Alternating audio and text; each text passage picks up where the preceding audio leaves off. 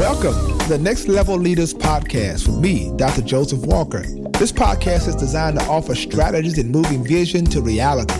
Leaders can expect to be mentored, inspired, and challenged to succeed at the next level. So prepare to be exposed, empowered, and equipped for excellence. Thank you for connecting and allowing this space to become an opportunity for growth and collaborative learning. Now, let's go on this journey together and spark the change we wish to see in ourselves, our teams, and the world. Welcome to Next Level Leaders Podcast. I'm Dr. Joseph Walker III. This is the place where we welcome you into insight about issues that we believe could help you as a leader get to the next level, and also challenge you to open up your mind and spirit to receive revelation and knowledge about a variety of different topics that I believe will not only make you better, but make our community better. I want to thank all of you for your support for this podcast and sharing it with so many people. I want you to continue to do that because it has truly been able to reach areas that we had not even imagined. We're thankful for all of you being tuned in today. And today I'm excited to talk about something that I believe really speaks to what our culture, our community needs to understand now more than ever. Obviously, with the heightened racial climate in our culture, it is important to understand that this issue of the administration of justice is critical. We often are hearing words on the street about the police, but we must understand that the criminal justice system is broader than the police. The criminal justice system is not just policing, but it is the judiciary. It is all of it, from prison reform, sentencing, all of that. And one of the things that I've been very interested in is how so many folks of late have been falsely accused and exonerated. We've seen stories out there about folks who have been in prison for years, and DNA and other evidence has proven that they have been falsely imprisoned. And it has been something that has been eye-opening and helping us all as a community understand that we have to take a closer look at why particularly persons of color, men, have been falsely in prison on trumped-up charges, speculation, etc., and not really given a fair shake throughout the criminal justice system. Justice takes a while, but when it finally comes, it does come. The story I want to share with you is a story that is very personal to me, because this story and this conversation is from a gentleman who I have a great deal of respect for. He is a young man who was on a tremendous trajectory in the community of Nashville, and I want you to hear his story. It's a story about how one day you can be giving your life to the community, serving, trying to bring up the next generation, and the next moment you can be falsely accused and literally go through the criminal justice system and end up with 25 years day to day in prison. And then ultimately, after over 6 years, almost 7 years of sitting in a jail cell, being exonerated because the state of Tennessee's appellate court or Supreme Court, he'll tell us which one, deem it insufficient evidence to actually convict the person of something that they did not do. And clearly it was very obvious based upon what came out that this person did not do it. What that was about, who this is about, is William Arnold, Dr. William Arnold. Thank you for being on Next Level Leaders, my friend. How are you? I am well, Bishop. I am well. And I want to just, oh my goodness, I want to thank you for just giving me this opportunity just to be here today, man. I thank you for your strength, your courage, and your support, man. You have been a blessing to me and also to my family and everything that you've said and you've done. So I thank you for having me here today. Well, thank you. And, man, you're just a great guy. Tell everybody who William Arnold is, where you're from, where you were educated, because I think that's going to set a good backdrop into our conversation. Sure. Well, I'm just a good old country boy, man, from a small town in West Tennessee. Most folks have probably never heard of it. It's called Memphis. I was born and raised there, public school system educated by a strong single mother who taught me the importance of organization, responsibility, and books. Though my dad didn't live in the house with me, he was a church deacon, still is a church deacon, and taught me the importance of service, doing for others. Strong praying grandmothers, and they sent me away to Knoxville to finish high school and did my undergraduate work there, and then I moved to Nashville and did a master's and a doctorate of higher education at Tennessee State University, and it was there that I made a home and started making a life, man. So I'm just my life has pretty much existed up and down I-40, man, from Nashville to Memphis to Knoxville. Wow. So here I am. Wow. Yeah. And you've been very involved, like in the community. So William Arnold, Dr. William Arnold, educator, one who's given to the community. A lot of folks need to know your civic, social relationships, Alpha Phi Alpha, all that, leading that chapter here in Nashville, leading the community on so many boards and et cetera. And then, of course, you get involved with an organization that mentors youth. Talk about that for a second. Okay, sure. Well, you mentioned the fraternity, and one thing that we had was a partnership. We in the fraternity. We had a national partnership with Big Brothers Big Sisters. At the time, I was viewed as one of the leaders in the chapter, and I'd done mentoring, so it was nothing to me. It was something I'd done with a number of young people over the course of my life. So I felt that, hey, this is a national project. Lead by example. I need to be involved in this, and so I signed up to become a Big Brother. I did that in 2007. So I've been working with this organization, since 2007, Big Brothers Big Sisters. So let's talk about the day that you were having a normal day, doing what you do, and you get a call or something happens that says, we need you to come in and talk to us. Let's talk about that. Take us through that.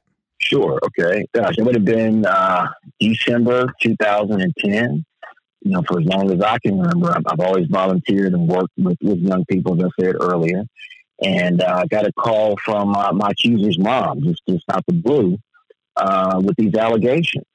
And anybody who knows me, knows anything about me, that while I may be many things, I'm not someone who would harm anyone, much less a child. Right. So I guess anybody can imagine my surprise when the mom called me. I mean, it was unbelievable, but she was willing to push this thing through. There was nothing there with the exception of the accuser saying one thing and all the evidence saying something else. So I was kind of stuck. I didn't know what to do. Thankfully, I'm on this side of freedom and sanity, and I just got to continue with the good Lord and my attorneys work out anything else as well. Yeah. So you end up being accused. This thing goes to investigation, ultimately indicted. Mm-hmm. Ultimately, now your name is being run across television screens, and it's obviously a very emotional roller coaster for you because obviously you've not had this kind of social crucifixion ever in your life, right? Yeah, and then you have to go to trial, and you go to trial, and you're sitting there, obviously when a man knows he's innocent, you're trusting the judicial system. You're believing that when all this comes out in court, everybody wants that they're in court. You're like, this is absolutely going to exonerate me, and they're going to realize, wow, this could not have happened. Talk about the day when the jury comes back and says guilty. Oh man. Well, first of all, I want to say, today is also an emotional day because it was literally, Bishop, and I had mentioned this to you. It was 7 years ago today, on July 13th, that my freedom was taken away from me. Wow. My trial ended on Friday, July 13th. We finished about 4:30, and then the jury deliberated for about 7 hours. 7 hours. So I'm just waiting, and we were called back to the courtroom a little after 11 o'clock at night, and the jury came back with there were 6 charges, and the jury came back with a decision of guilty. All of the evidence, if you will, against me was the accuser's testimony, but the judge instantly acquitted me of 2 of those charges because he said they were physically impossible. In other words, they couldn't have happened, which meant that apparently my accuser wasn't telling the truth in the judge's eyes. But he still allowed those other four charges to stick. And in that moment, he looked at me and he said, and by law, I have to take you into custody now. So that morning, I go into the YMCA and worked out, parked my car outside the courthouse, still had my sweaty clothes in it. My home was still just as it was when I left that morning, my desk at work. Everything was there, but my life was literally snatched away from me a little after 11 o'clock on that Friday night. And going back to that moment right now, I feel myself getting a bit emotional. Yeah, but wow. it was taken. There was no time to get your affairs in order. I was from July 13th, 2013 until April 16th of this year. I was incarcerated with and it became just then. It was about faith. This system, this justice system, as we call it, in its own schizophrenia, took away my life. It took away my freedom. And so then I had to try and to believe in this system again to free me. And so it was at that point of struggling with this that I had to just say, this isn't my battle. This isn't my battle. I can't believe in this system. I've got to believe in something else. Wow. And that's why I just had to turn it loose. That is a very powerful statement. I remember driving those hours to come and see you. And I remember when I came to pray with you. And one of the things I was incredibly impressed with was your optimism and your faith. And I'm curious, for our listeners, how do you hold on to your faith in a situation knowing that you have this uphill battle? Because they say the hardest thing to do once those doors close is to get out of there. The hardest thing ever in life is to come up out of a situation through the same system that imprisoned you. How did you hold on to your faith? How did you keep your head in the midst of all of that while you were trying to work on your case and come to the place where you are today? Sure. Well, I'm going to be honest. First, I'm going to say I'm not going to sugarcoat. I mean, this was the hardest thing I've ever had to do in my 40 plus years of life. And it was hard, Bishop, because I don't know, I believed and I still believe that the criminal justice system had failed me. Like any American system, American citizen, I put my faith in what was there. You know, I checked all the boxes and done the things that we're told we're supposed to do to achieve this American dream. Yeah. So I was bought in. But then there was something else. And it's that something else. It's that going back to what was poured into me, being thankful that I was raised in a Christian household, that I had a host of praying parents, grandparents, aunts, uncles, and had some real prayer warriors on my team. So I had to then dig deeper and look at what was poured into me. What had been poured into me? What did I know that at the end of me, there was something else? And we talk about in the midnight hour. We talk about how you gotta turn it over to God. As much as I love my mama, as much as I love my dad, my friends, Romans, countrymen, whatever.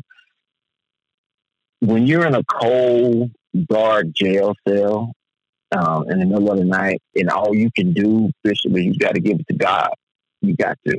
I knew there was nothing I could do, no amount of money, no amount of education, no amount of anything that I or anybody that I knew had was going to get me out of there. So I had to give it to him. I had to take it to the throne and say, God, this is yours.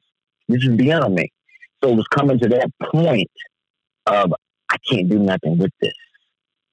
That I realized, hey, this is it. This is it. And faith just totally took over, man. And you had to just walk in that. You know, a lot of people don't realize, I know you do very personally, realize the emotional trauma that is experienced by folks who are in a place like that. And often prison systems are not really designed for rehabilitation. They're more designed for containment and punishment. It's more punitive than it is rehabilitative. Mm-hmm. And one of the things that I find interesting is statistics tell us that, you know, we've got somewhat of a 50%, I mean, literally false imprisonment rate. Like it can get to that point in terms of how a lot of folks may be sitting in jail cells right now, accused of things that they did not do, or, on trumped up charges because of corrupt judicial malpractice, if you will. And I think that it's important now for folks to hear from someone who's experienced this atrocity. How do you today, in this moment, feel about the criminal justice system? Let me set this up for our listeners. I think it's important, right? There's a series of appeals and denials.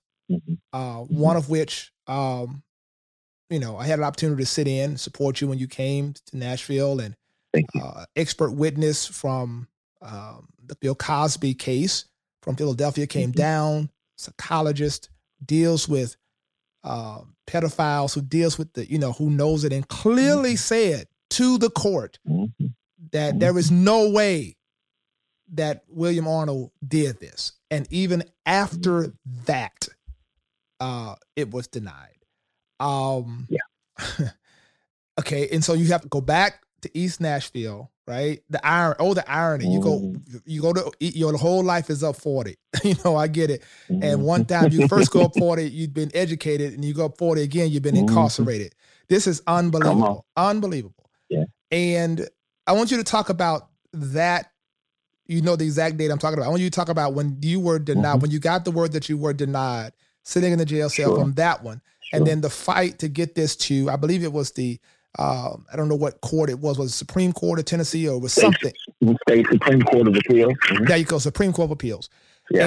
And waiting on now that decision to come down, and your thoughts about the criminal justice system. Oh, wow. My thoughts about the criminal justice system are so all over the place.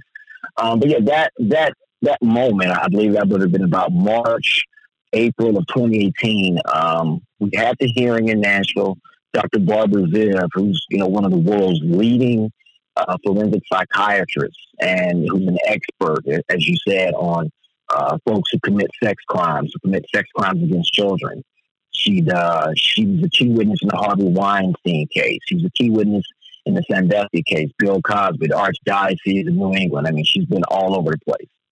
So for that woman, that lady, that person to come into the courtroom and to tell the court that she has never laid eyes on me, but based on every document she had reviewed and even an interview with my accuser, she came to the conclusion that I was not a monster. I was not a criminal. I was not the person who had done this. It was powerful in and of itself. But for the court, and I say the court, the judge himself, to make a decision to not overturn the case was perhaps the biggest personal insult, for lack of a better term, that could happen, because this judge has sat through every hearing, sat through every trial, and he had the audacity to say that, well, it was good that she said this, and perhaps had she been here during the trial with his testimony, it may have gone differently. So it was as if he was not allowing any room to pivot, any room to say justice has been denied, justice has made a mistake. So it hurts to think that there are people who are involved in the criminal justice system who A, manipulate it, but then B, who can't understand the importance of saying, I was wrong. We were wrong. We wronged this man. So it makes you have this, it makes you very ambivalent about just dealing with the entire system. And that's about the best I can say. Yeah. Do you think a lot of what you experience gives rise to, I think, what we're seeing in the community today, the suspicion around the administration of justice, the visceral response to the justice system by a lot of African-American men in particular, the protest and all of what we're seeing? Do you think that this is just really par for the course in terms of the community understanding where this level of distrust and anger comes from? Right, because you feel like, that I was born in America. I have the ink on my birth certificate is no less than the ink on someone else's birth certificate. I have all full rights and privileges of the Constitution. But then in the eyes of justice, I'm seen as less than a man, less than a person. I'm not human. I'm 3/5 of a human. I'm 60% of what you are. Yeah. So par for the course, exactly. But what was, I guess, even more amazing in my situation is that the district attorneys in their articulation of me, it was that I was arrogant because I was educated. I was guilty because I tried to help someone, because I wore a suit to court, because I was clean cut, because I was articulate. I think she said because I speak the King's English. And so there's a whole different end of the spectrum of how to disrespect and to convict a black man. It wasn't for the usual things of he didn't come to court appropriately. He wasn't prepared.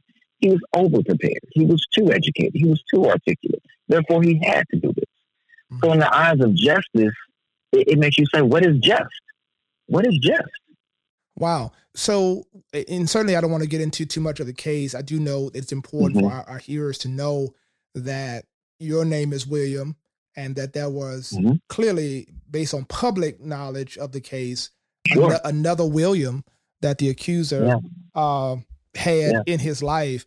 And it all came down to William, right? And I think what now I want to talk about is, tell us about the day when, I want you to really walk us through the mental space you were in.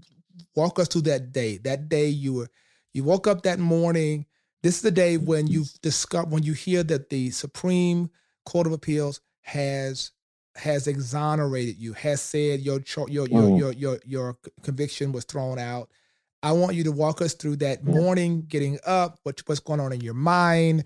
What time did your attorney call? What did your attorney say? What did you do? We want to walk us through that day. Okay. Well, I started my day like any day. Of course, with my devotional, thanking God just for allowing me to be 10 feet or 10 toes down, 6 feet above ground. Even in that environment, I got up. I was doing morning yoga by myself. I'd stretch for about 30 minutes. And went to work. I was a recreational worker. I went and worked out, had breakfast, all those things. And then late that afternoon, I called a cousin and called her to see what was going on. And she said, "Fly." That's what my family calls me. "Fly, your case is overturned." And I was like, "What?" She said, "Yeah, it was announced today, your case is overturned." And so I said, "Okay, well, let me call you back." And so I went immediately to the prison library, got a pass to go to the library for my pod officer. And we have this one computer in the library that's connected to Westlaw. Westlaw allows you to review, look up all types of cases. And when I got there, it had not hit Westlaw. Sure. So I knew she wasn't joking because of the seriousness of it. So then the next morning, I got up early. I went to the library, and it was there. It was on Westlaw. It was a 70-page opinion that said this man is going home. Wow. And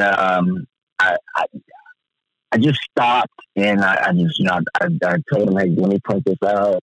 So you heard this. So you heard this. You heard this from your cousin. Heard it from my cousin. The next day, you go to the library. You hadn't heard from your lawyer yet. You hadn't got any official from your lawyer. You see it online. So when you see it online, who do you tell first? Do you tell one of the guards? Do you tell people around? Like, what's going on? Walk us through what's happening. Okay. So I came into the cell and I sat down and I just started thumbing through it. And then a few minutes later, I get a knock on my door from the guard telling me I've got to go to the library. And I was like, "For what? I just left the library." So I'm walking out of the unit, and this is where it hit me in terms of how big this was. There was a guy who worked in the library who was walking up the hill with a guard, and he has an envelope in his hand. And he says to me, "Doc," that's what they called me in prison, "Doc, you going home?" And so I said, "What?" He said, "You're going home, man. You just hit the computer, and we printed it out." And I got kind of offended. I said, "That's my personal business." He said, "No, Doc, you don't get it." And this guy was doing a life sentence without parole. He said, "This is a win for all of us. This is a win for all of us." Wow. So for a man to win in the criminal justice system, it was just about me. This brother framed it to let me know that this is bigger than you think, man, because there's so many of us that won't go home. So just knowing that somebody was able to work through this system and go home is a win. And all I could do was just shake this brother's hand and thank him. So that was sort of my first conversation with someone about it, and that it was trained instantly for me in that way out on the prison yard, man. Lord, man. And so walk us to the day when your last day, the day you walked out. Walk us through that day. So, well, that was February 5th, February 6th-ish. And then, of course, as the world is today, there's going to be apocalypse hit, and all of a sudden it was Corona. And so we were quarantined for the last couple of days, at least my unit was. And because of Corona, the courts had stopped functioning as usual. So I had to wait 60 days for the court to decide, at least for the state attorney general to decide if they were going to appeal. So I'm waiting. Corona happens. Courts aren't functioning. Are they going to appeal this? Because if they decided to appeal, that could mean who knows how long. On the 60th day, or this is the 61st day, I found out they're not going to appeal. So then it became this sort of waiting game. They don't tell you whenever you're being transported, they don't tell you when you're going to leave because of the fear of somebody breaking you out. Sure. So I knew at this point I was no longer a convicted felon, but I was still in state custody. So I knew they couldn't hold me long. And on Thursday, April 16th, when it's time for you to go, they come to you and they say your name and they say, pack your stuff. Arnold, pack your stuff. And I said, okay. And they said, but make certain that you leave your blues. Your blues is the prison blues. And that's state property, so I couldn't take that with me. So they let me know it was time. And the Davidson County Sheriff's Office deputies came up about 6 o'clock on a Thursday evening. The prison gave me a pair of khakis, Dickies, and a white polo, and said, take care. And as I remember when driving me out of the prison, I remember looking back and looking at the sign as I was passing by in our rear view. And I said, capture this moment. What are you feeling? And I honestly said to myself, I don't feel anything. I feel like this is just what it is. It's in my rear view. It's over. Jeez. So, yeah. Man, that is a powerful story. So what's next for William Arnold? What can you say? What would you like to say to our listeners today? These are leaders. These are folks out here trying to make a difference in the community, people that are influencers, that hearing your story is so powerful. What would you like to say, and what's next for William Arnold? First thing I say is don't ever give up. Don't ever give up. Stay in the fight. Stay in the fight. Stay faithful in the fight. Throughout this process, I developed a mantra of faith, family, and friends. Faith, family, and friends. Stay faithful. Stay in that word. Stay trusting God. Surround yourself with people who are like-minded. Get you some prayer warriors. Plan your work and work your plan. You got to stay focused. You got to stay narrowly focused on what it is you want to do and make it happen. Next for me, gosh, man, most important to me is that I want to make sure that no other person has experiences again. I want to be an agent of change. I want to make things better. And if I can just compel a number of entities to change the way they do business, whether it's monkey business, risky business, or this criminal justice business. But I got to put them on notice that business as usual is no longer the order of the day. Wow. That's it. Wow. Well, man, I want to thank you so much for your story, for your resilience, for your transparency. And, ironically enough, when this airs, it'll be a couple of weeks from the day we recorded it. But I do think it was providential that it would happen on the very day you lost your freedom. It's the day you tell your story about how you gained it back. And there's so many parents, so many folks out there who are fighting this good fight of faith on behalf of their children and others. And there are people who are listening right now who have these uphill journeys. I think it's important for all of us to realize we have to play our part and how we have to advocate for those who are caught up in this system and realize that, there are folks who are wrongly accused and it could be your cousin, it could be your brother, or it could be you. Amen. And so let's not rush to judgment. I say it often, and every leader should hear this, hear it well. The truth, and I think I shared this with you when I came to see you. You remember this, right? I say it often. Yeah. A lie has wings, and a lie will get there so much faster. And the truth has legs, and the truth may take a while, But unlike a lie, when the truth shows up, it can stand. You better preach. And William Arnold, the truth is standing. And we appreciate you for sharing, and thank all of you for listening, being a part of Next Level Leaders. Be a leader. Don't stop being a leader. Don't stop being a transformational person. And know it takes every single one of us every day to make a difference in the world we live. Thank you again. We appreciate all of you for tuning in. Take care and be blessed. Thank you so much for tuning in to today's podcast. I want you to subscribe at iTunes, cpnshows.com, or whatever podcasts are downloaded. I also want you to follow me on Instagram at Joseph Walker 3. I look forward to connecting with you.